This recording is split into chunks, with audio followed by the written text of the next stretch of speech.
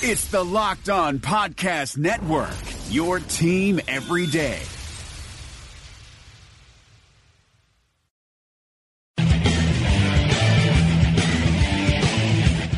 You are Locked On Jazz, your daily podcast on the Utah Jazz. Part of the Locked On Podcast Network, your team every day.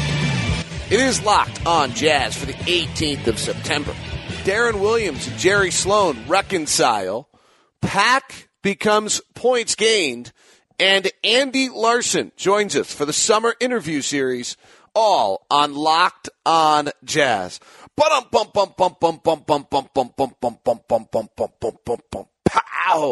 How are you? I'm David Locke, radio voice of the Utah Jazz, Jazz NBA insider. Hope you're doing great today. How about it? Next week, we will be talking about Media Day at this point. Is that incredible? It's right here. It's time. The season is right around the corner. I hope you're well. I'm David Locke, radio voice of the Utah Jazz, Jazz NBA insider. This is Locked On Jazz, your daily podcast on the Utah Jazz, giving you insight, expertise, geeky little numbers, a look behind the curtains. A lot of geeky numbers today, though. Let me tell you, a lot of geeky numbers today. A lot of fun stuff coming up on the program. It's brought to you by Murdock Chevy as well as Mazuma USA. Okay, so huge story in UtahJazz.com yesterday about the efforts that the Deron Williams has made to reconcile with Jerry Sloan. Sounds like Steve Starks, Greg Miller were both a large portion of this.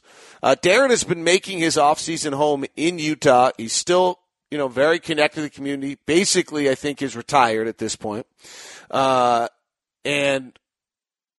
Deron very much, I think, willingly and wanting to sit down with Coach Sloan and apologized numerous times to Coach for what took place when he was with the Jazz. It sounds as though the meeting that took place at Jerry Sloan's house, that there was not an immediate "it's okay."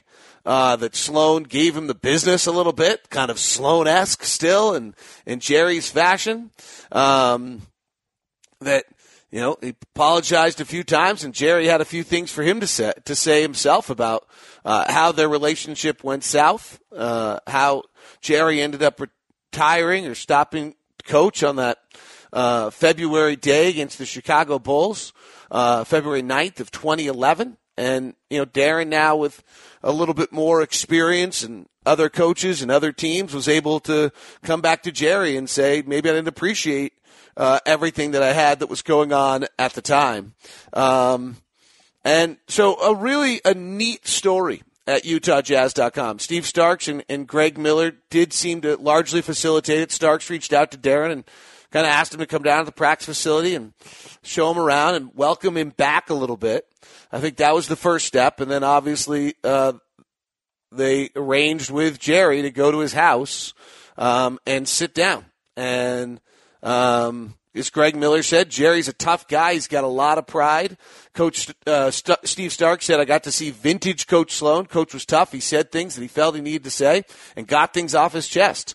And as Deron said, I got a chance to apologize for how things went down. He got to voice his opinion about all the times I was a little beep to him and was a pain in his ass. And for him to get things off his chest, I think it was good. There was nothing bad about it. It was only positive. Greg Miller wrapped it up saying it left me feeling really good about the situation. Deron had done all he could to put it behind him and make it right. From a franchise standpoint, from our family standpoint, we felt like we had closure. So really interesting efforts on Deron's part. Deron looks great in the picture. Looks just big smile and looks happy. And, in a super effort to not, I think, take the easy route, which would have been, let's just let this go by and ban Deron forever and have, Jerry, and to try to bring them together. So well done by Aaron Falk. It's at UtahJazz.com. Very interesting moment in franchise history, on that day when it happened. And then I think even now, bringing them together, maybe we'll see Deron around more. He spends an awful lot of time here. He's one of the only players who's, ever played for the Jazz that's made Utah their offseason home. It's about 3 or 4. And to have him embrace Utah and reconnect with the Jazz, I think would only certainly be positive. So great story. UtahJazz.com. Aaron Falk did the work. He's going to be a great asset to the Jazz at UtahJazz.com. I think we'll know a lot more about our players, have great insight that we haven't had before. Let me share with you, Andy Larsen's coming up on the show today for our summer interview series. Let me share with you. I've been reading a book called Every Shot Counts in Golf, somewhat because it's just a Moneyball version of golf and has changed all the stats of golf. And so as I was reading it, it dawned on me that what they've done in golf is exactly what I did with PAAC. So the concept of every shot counts in golf is what's changed all of the numbers in golf. And the big change is that if you were to two-putt from 6 feet and you're to two-putt from 60 feet, those are not the same thing. And yet they were counting it as two putts, somewhat the way we were counting a field goal and a three-point shot the same. And in the same way, we were kind of counting, well, scored 20 points and he scored 20 points. Well, those aren't always the same, depending on how many shots you've taken and what you've done to get there. So if you take a putt from 8 feet in golf, that's actually, and you're a pro, that's actually the spot where it's 50-50 if you're going to make it or not. So your expected value of that shot, that putt, is 1.5 strokes. Because it's 50-50. You're either going to go 2 or 1. That's what pro golfers do. And so if you make the shot, you gain a half a stroke. And if you miss the shot, the putt, then you're taking a 2-putt, then it's, you're minus 0.5 strokes gained. If you're at 30 feet, that's the moment in which they cross over in a 2-putt. So if you were to make it, you gain a full stroke. And if you were to 3-putt, you lose a full stroke. And if you 2-putt, it's the same. And if you go from 60 feet, then you're gaining in your 2-putt, you gain a little bit on the field. That's the essence of PAAC. If you really think about it, Football Outsiders has been doing a very similar thing with how they judge every play in the NFL world, calling plays a success or failure. If you're third, if you gain 4 yards on 3rd and 3, that's actually probably better than gaining 5 yards on 3rd and 7 on a running play. And so, yet it looks the other way in the scorebook, that 5 is better than 3. It's the same way that, in the NBA, shooting 45% from 2 and shooting 40% from 3, 40% from 3 is way better. I think you're with me. So strokes gained is how the golf world now looks at everything, and it's pretty much the exact same way that I look at what I've built with PAAC. And I'm going to change PAAC to points gained. And I think, in turn, it will make a world of more sense to everyone. So if we think of PAAC now as points gained, Steph Curry, Kevin Durant was the best points gained player 2 years ago at 3.8 points gained per game. So if the average player were to take the same amount of shots as Kevin Durant took in a game, the Kevin Durant 3.8 points gained over an average player. Isaiah Thomas was 3.4, James Harden 2.9, Steph Curry 2.9, LeBron 2.8. Last season, Steph Curry was the number one most influential offensive player. He was 4.7 points gained.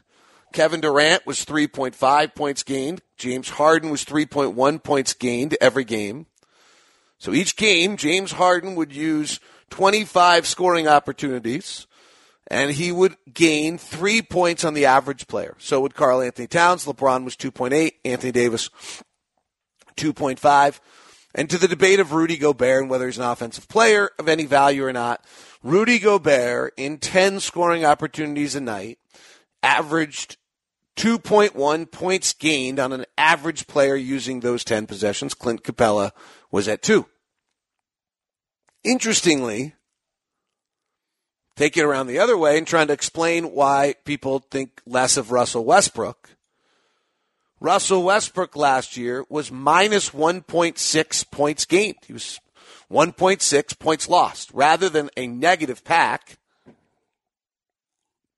which is what he was. John Wall, Dennis Schroeder Russell Westbrook, Frank Ntilikina, all negative 1.6 points gained. So they were compared to the average player in the league, in the possessions that they used, they lose 1.6 points. This allows for some other kind of interesting things. Let's take shooting, for example. Simply based on shot selection last year, where the teams shot, the Houston Rockets and all their three-point shots were number one in the league at 4.35 points gained per game, just because they shot better than the average team, because they took 82.2% of their shots as smart shots, and then even more where they took their shots. Number two in the league last year was the LA Clippers. Probably Doc Rivers didn't get enough credit for that, and maybe not going to be able to do the same without DeAndre Jordan, at 2.1 points gained.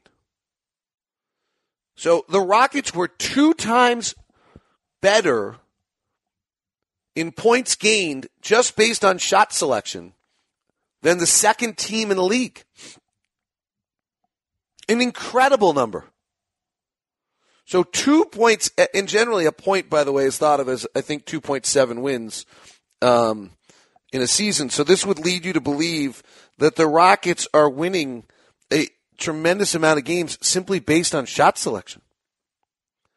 And when you contrast it to the rest of the league, it's a huge difference. So number one in the league last year, the Rockets at 4.4 points gained. Number two was the Clippers at 2.1. The Raptors were third at 1.7 and should only get better. That should take a huge jump. The Lakers were fourth at 1.6 points gained. Fifth was the Cavaliers at 1.4. Sixth was the Brooklyn Nets, who were the best Moneyball team in the league last year, at 1.4. Seventh was Oklahoma City at 1.1. The Jazz were eighth at 0.9. Defensively, the Brooklyn Nets were the smartest defense out there at 2.3 points gained per game just by making people take shots in the right areas. The second best team in the league last year was the Philadelphia 76ers at 1.5. It's interesting. I've talked to Igor about this a lot, that as he tries to build defense in Phoenix, this is the key. Dallas was third at 1.38, which is interesting with DeAndre Jordan, whether they'll get better than that. And Utah was fourth, minus 1.33. The Jazz, because of their smart play, were plus 2.2 points gained every night just based on where they took shots offensively and where they took shots defensively. The best in the league was Brooklyn, who was plus 3.7 points every night. Actually, I take that back. Houston actually was bad defensively. Plus 3.7 every night was Brooklyn, the number one Moneyball team in the league. Houston was plus 3.4 points gained. So PAAC now becomes points gained. We'll talk more about it all week. There's numerous things we can do with it. On Thursday, I'll have the PAAC or the points gained projections for standings, and then Friday we'll do a live show on it and take your questions about it. Andy Larsen. So that's just kind of announcement. We're switching PAAC to points gained. Let me know if that makes more sense to you in how you look at it. And PAAC's always been a weird number. We didn't know what it meant, so we're going to change it to points gained and get your thoughts. Andy Larsen coming up next. Salt Lake Tribune beat writer on the summer interview series. Today's show is brought to you by Murdock Chevy. When you think of Chevy, you think of trucks, and you should, because the Silverado and the Colorado are unbelievable. They've got the best lineup of trucks that's out there on the marketplace. When you start to compare and contrast, you'll see that the unibody form, the setup of what they have to offer, and the diesel, the twin cabs, they have just a better lineup of consistent lineup of opportunities than anyone has out there. Then there's the SUVs, and you know the Suburban, you know the Tahoe. I'm driving the Equinox right now. It's their kind of what I would call mid-size SUV, stunningly quick with a turbo, great zip to it, all the bells and whistles, super features, really, really cool in what that's able to do, and really liking it. Traverse has all the most features of any, and it has the third row of seats. Check it all out, Murdock Chevy. Out in Woods Cross as well as in Linden. Find new roads at Chevy in Woods Cross as well as in Linden. And, of course, you get the Murdock guarantee when you do it with Murdock's car washes for life, safety inspections for life, price match guarantee, and more. It is Murdock Chevy. Life is complicated, especially right now. You're spending more time inside, unable to go to restaurants, and that means you're cooking dinner. But if you're like me, I hate cooking. Multiple trips to the grocery store, hours of monotonous meal prep just so you can scarf down your food in minutes. So when it's dinner time, I grab my phone, open up an app, and order something. But after convenience fees, delivery fees, and who knows whatever other fees, it ends up being close to $100 for two people. But then I met Freshly. Just put up your feet and relax while Freshly chefs and nutritionists do all the hard work. All you do is heat for 3 minutes and dinner's done. Imagine a better for you golden oven fried chicken, steak peppercorn with sauteed carrots and French green beans, and my personal favorite, buffalo chicken with loaded mashed cauliflower. It's got fewer carbs. That's just a few of the 30 plus health conscious options to choose from. Freshly understands that food needs to be delicious, healthy, and simple because let's be honest here, if it's not easy, I'm not going to do it. And if it doesn't taste good, I don't want to eat it. Freshly is offering our listeners $40 off for their first 2 orders at freshly.com/lockedonnba. That's freshly.com/lockedonnba. Summer interview series final stop. You know why? Because at this time next week, I think we have training camp to talk about. Holy smokes. Am I right on that? I think I'm right on that.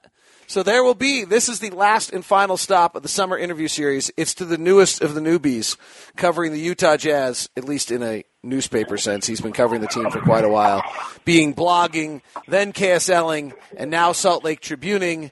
Derek Favors broke the big story of where Tony Jones is going today on Twitter. And now we have Andy Larsen, the Salt Lake Tribune beat writer, joining us. Andy, how are you? Doing well, David. How about you? Good. Why didn't you have any athletes breaking your story about going to the Salt Lake Tribune? I came out with my news before this was a trend, before Dame and Derek started to do all of this. So I just lack in creativity with those guys, what they clearly have. Yeah, it's a big, big story. So this has got to be a thrill for you. Should we tell the story about how we first met? And I wonder if I actually even have it right. Let's do it. I want to hear it from your point of view. So the version that I have of this story, but I don't think it's right. Do you have an older brother? I've got a younger brother. All right, so I think that your younger brother was dating a friend of ours' daughter? Is that right? Or just friends with it? That's correct, yes. All right, so it was your younger brother was dating one of our friends' daughters, and they said to us, hey, this guy's older brother is the biggest basketball fan, really analytical, would love to meet you and get any advice from you. Is that a fair? I'm so flippin' old that this is where I am now.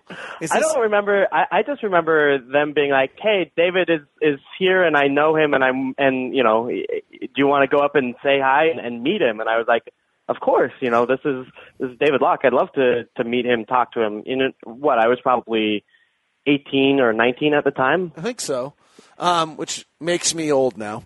I think I had been given a heads up prior to you coming over.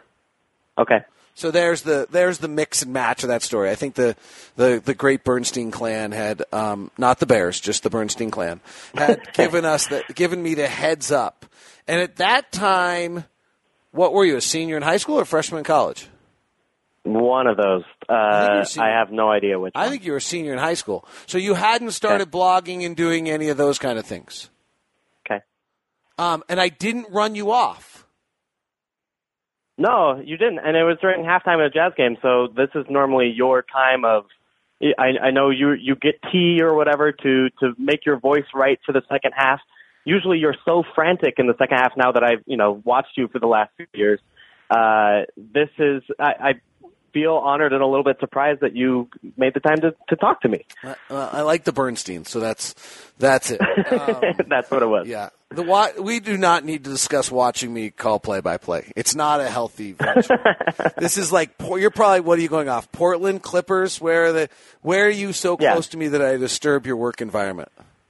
Definitely Portland, right, where you're kind of in that same row and actually right next to us. But I like hearing what you have to say. I mean, to be honest, I will steal one or two of your stat nuggets for the triple team if I can overhear them. I think you probably got them yourself, but that's nice. Give us a quick, I don't want to get too into it, but give us a quick thought on Andy Larsen, Salt Lake Tribune beat reporter, and kind of what your thoughts are on how you approach the season in this new role. Yeah, I mean, my hope is honestly to do a lot of the same stuff that I have been doing, because I think the triple team is a unique game story product that doesn't just kind of tell the story of the game, but it also kind of adds in an analysis. And so that's kind of what the Tribune hired me for, and so I'm going to continue to do those kind of things. But with working for the paper of record in the market, I think it's important to bring kind of the number one reporting kind of stuff. So that's talking to players, talking to management, talking to the coaching staff about what's really going on and what they're thinking about the most important issues on the team. And so I want to, kind of develop that part of my game as well. So, hopefully there's more good stuff to come. I really, I did this move, if anything, to learn and grow in those directions. And I want to go and do more and, better myself and become a better reporter. All right, let's get to it. We've talked a lot about off-season on the summer interview series. I'm going to do it a little differently with you. How good are the Utah Jazz? I think they're very good. I don't think they realistically are championship contending this year, right? But if you look at it and say, okay, let's make some relatively reasonable projections on some of the young players that the Jazz have, and kind of take into account the injury situation of last year. I think they came out with the Vegas win odds today, or at least a updated version that had the Jazz as over under 49.5 wins, and I think that's kind of pessimistic for how good the Jazz's defense can be, and if they show the kind of synchronicity that they had at the end of last season offensively, then I think they'll be okay on that end of for. If they hit average or even a little bit above average, then you're looking at a really, really good team in the Western Conference. So I'm a natural cynic. I don't ever really want to believe the team is – that's kind of just, I think stats guys generally are, frankly. I went and tried to prove wrong that the Jazz were going to be as good as some people were saying, particularly after Pelton. I knew Pelton was coming out with the real plus minus as having the Jazz as second in the West. And I actually had the opposite thing happen to me. When I started digging into the first half numbers and took out Rodney Hood and Joe Johnson, what I got was something very similar to the second half numbers that existed. I mean, it was a little stunning that Ricky Rubio was a plus 6 per 100 possessions if he wasn't on the floor with Rodney Hood or Joe Johnson. It was a little stunning that, like, Rudy Gobert and every combination was pretty close to plus 10 if he wasn't on the floor with Rodney Hood or Joe Johnson.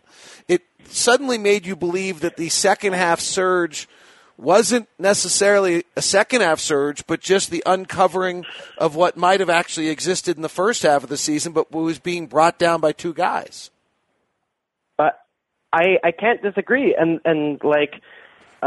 it's funny because the Jay Crowder real plus minus numbers don't look great, but then you just look at when he was with the Jazz in those 5-man units when he's at power forward, that lineup did great. And Thabo Sefolosha's plus minus numbers were very good, even earlier on in the season, and in terms of kind of relative to the rest of those lineups that he played with. Like, I'm kind of with you that it may just be addition by subtraction here, and then I've kind of realized that. And even if you look at Jonas Jerebko as the only guy with a negative plus minus that was kind of on the team at the end of the year, And now he's gone even. So it's like, okay, it seems like the Jazz used last year, and tell me if I'm wrong, but it felt like the Jazz used last year of like, okay, let's try this experiment where we get all of these really, really good plus-minus guys. We'll go trade for Ricky Rubio. We'll sign Thabo Sefolosha. We'll sign Ekpe Udoh. We'll go and double down on Joe Ingles and Rudy Gobert and just see if these plus-minus guys are overrated or if there's something real to their production. And it seemed like that experiment worked. And so it seemed like the Jazz was like, okay, let's add, let's weigh, again, the worst plus-minus guys on the roster, keep who we want, and then keep the successful team from last year pretty much the same and assume some growth. All right, well, we're going to get – I told Andy before we started that on every other one of these summer interview series that I've actually had them all, like, blocked out and prepared, and that I had a feeling he and I would just go in whatever direction. We're about to do it. We're about to get geeky. We're about to get absolutely into an analytical discussion of the value of certain stats, and we'll do that when we continue. Coming up, more on Locked on Jazz. Andy Larsen, Salt Lake Tribune, beat writer on our summer interview series. If you're a football fan out there and you're playing fantasy football, make sure you check out the 2 football shows on Locked On Podcast Network. There's Locked On Fantasy Football. That is now fantasy football experts. Vinny Iyer talks with the biggest names in fantasy football every week with set guests on every single day. And your daily podcast is Locked On Football, fantasy football 24/7 with Ethan Turner giving you the great injury analysis and super waiver wire suggestions all week long. Grab those two if you're playing fantasy football. More with Andy Larsen coming up. Today's show brought to you by MazumaUSA.com. Are you a small business owner? 1 to 5 employees. Are you using Mazuma USA? Because if you're not, you're losing money. If you're using Mazuma USA 1 to 5, you're not. Mazuma will do all your bookkeeping and all your taxes for you. It's basically you have your own CPA and your own bookkeeper for $75 a month. If you're a small business owner, you know that you simply don't have time to do these things, nor do you really want to. Nobody wants to do that. They want to start their business, or they want to run their business. If you're just a set, not growing business, real estate agent, things like that, freelancer, you've got some people to work for you. You start with an orientation call. You get a bookkeeper and a CPA that are both assigned to you. It's not changing all the time.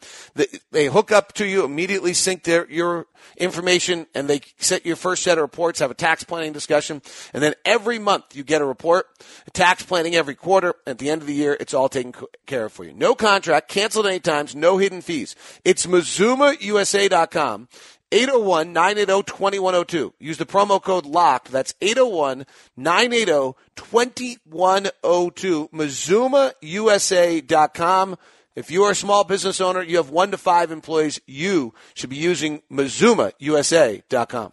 Hi, this is Nate Duncan from Locked On's Hollinger and Duncan podcast. Those of you who listen to our show know that I try to take a measured approach. I'm not prone to hyperbole. It really takes something special to get me excited. But with all that said, Theragun is simply one of the best products that I have ever used. I just turned 40. I've always loved to work out, to play basketball when it's safe. And as I got into my 30s, it just wasn't possible to do that anymore the way I wanted to because my body didn't feel right. And Theragun has helped me fix so many of the aches and pains. I tried everything, massages, chiropractors. This at-home device, handheld percussive therapy, has worked better than any of those for me. And now the all-new Gen 4 Theragun has a proprietary brushless motor. It's so quiet. It's no louder than an electric toothbrush. And best of all, you can try Theragun risk-free for 30 days. There's no substitute for the Theragun Gen 4 with an OLED screen, personalized Theragun app, and the quiet and power you need. Starts at only $199. Go to Theragun.com/lockedon, the name of this network, right now, and get your Gen 4 Theragun today. That's Theragun.com/lockedon. Theragun.com/lockedon. So, Andy, you get to the point in that last one about plus minus. Plus minus has been the statistic that all of us have kind of said, I don't really believe in individual plus minus. We've kind of all, individual game plus minus is too noisy. You got to dismiss it. ESPN launched real plus minus, which was the better version, and we all just kind of then pushed regular plus minus aside. And yet, if there was ever a year last year where plus minus had this incredible revival. Andre Robertson and Oklahoma City, like his plus minus was amazing. The minute he got hurt, they fell apart defensively, just like it said they would. What's your feeling on whether or not, kind of to your point, the Jazz played this plus-minus game, seemed to work? Is there value in just individual plus-minus? I think so. And I get, I've talked to Quinn about this a little bit, and he kind of laughed at it and was like, you can't look at an individual game plus-minus because it's too noisy. And he's totally right. You can't look at one game and say, Derek Favors had a minus 10 and he shouldn't be out there with Rudy Gobert. That's not right. But if you have big enough sample size, and if you have, honestly, multi-year sample sizes, like the Jazz do with some of these guys, like Ricky Rubio, like Thabo Sefolosha, like Ekpe Udoh, these guys have been plus-minus, outstanding players their whole careers. Maybe there's something there. And I think the Jazz, we talk about the strength of the team as a team, right? Well, we can kind of measure that with these kind of team-oriented players that end up adding more than the sum of their parts. I feel like, at least. I mean, I get why people are skeptical because it is so noisy over the course of, a game, even a whole season. But if you look at like entire multiple careers of multiple minutes and so many different teammates and adjust for that, I think it's a really valuable metric. Do you buy Jay Crowder? Speaking of Jay Crowder, by the way, yeah. I saw him today. I think he said down 14 pounds, looked crazy different, And I just asked him briefly about last year, and he was just like, just ignore it. It was a mess. I was out of shape. I was out of shape mentally. I was out of shape physically. It was just all bad. So it'll be interesting to see. But he looked he walked in, his arms are totally defined. It literally looks like someone sliced a layer of fat off his body. I mean, I can't even describe it any other way. So his plus minus is incredible last year with the Jazz. If you're Quinn, are you looking at that and saying, that's what I got this year, and I'm going to Jay Crowder with Rudy Gobert as soon as I can every night?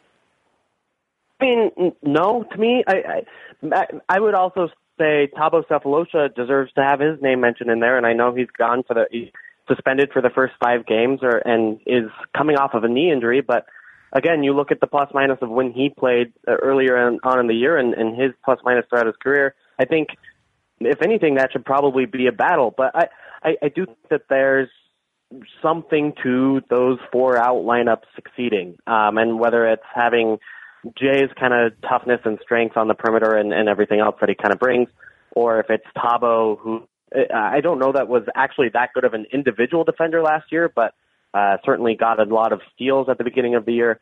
I think there are a lot of different options there for Quinn to try at the very least. And yeah, if I'm Quinn, that's one of the biggest stats that I'm paying attention to because even though Fave adds a ton of rebounding that Jay Crowder and Thabo don't add, you obviously want to take that into account.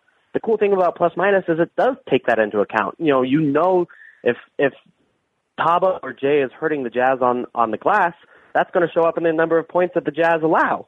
So I absolutely would consider that. And if Jay starts to play outside of the offense or it does start to hurt you, then you can adjust, right? But I certainly take into account just how good those 4 out lineups were with him at the end of the season last year. Rudy Gobert with Thabo Sefolosha and no Joe Johnson, which means Thabo was likely playing the 4. The Jazz defensive rating was a 97.4, and they were a plus 8.3. This is where we start to get into this kind of craziness of what the season might be. Rudy Gobert and Derek Favors together, no Joe Johnson. And if I start getting even further and start eliminating Rodney Hood, it gets even. Their defensive rating for over 120 games is under 100. And Rudy Gobert and Jay Crowder's defense is like a 94. Is there any chance the Jazz end up with a defensive rating under 100? Yeah, I think so, right? Like, we can come up with 5 different lineups that look really good that way, right? Like, I think it's honestly like super. It's plausible, right? I mean, not only the best defense in the league, but under 100. I think I wouldn't say it's likely because you never want to say, oh, the Jazz are going to have the best. There's just too much that could go wrong. But it's possible, I think, even in this NBA. Anything trending in the way offenses are going to go against the Jazz? I mean, so I would just say that they're probably becoming more efficient, right? But, I mean, you've done the numbers, and I don't know. But defensively, the Jazz are one of the best teams at preventing the three-point shot, and obviously with Rudy Gobert preventing at the restricted area. So, I mean, maybe you could say teams are becoming more clever about how they attack Rudy. I don't know that that's actually true. I don't think so. They're getting smarter. I don't know that they're getting smarter. I don't think that will hurt the Jazz more than the rest of the league. I don't think so, and I think that what's really interesting, I've talked about this with a few different people, is if you actually, so the talk of the league by the end of the year last year was all the switching, right, because of the Warriors-Rockets series and all the switching that took place. But if you actually look at the season-long numbers, the discussion should be about the value of the dropping big, which is funny because everyone's going the other way in the conversation. But the best defensive teams in the league, the Jazz, the 76ers, the Spurs, the Raptors, the Miami Heat, and the Portland Trailblazers, so 6 of the top 8 defenses in the NBA, all played a dropping big.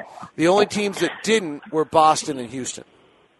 And what kind of gets me about that is a lot of those teams don't have elite rim-protecting bigs, right? Like, I guess LaMarcus Aldridge and Pau Gasol are tall and pretty good, but certainly past their prime defensively and don't move that well.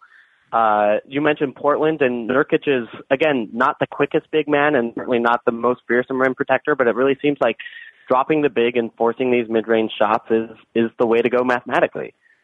Portland's got the weird one. I don't know if you know about, I'm sure you do, but for those who don't know about Portland, last year in the restricted area, teams shot 55.5% against Portland. Okay, so what, David? Well, let me try to put in. The league average is 63%. The next best is 59%, which is Toronto. But that's 4 percentage points better than the next best team in the league, and 8 percentage points better than the league average.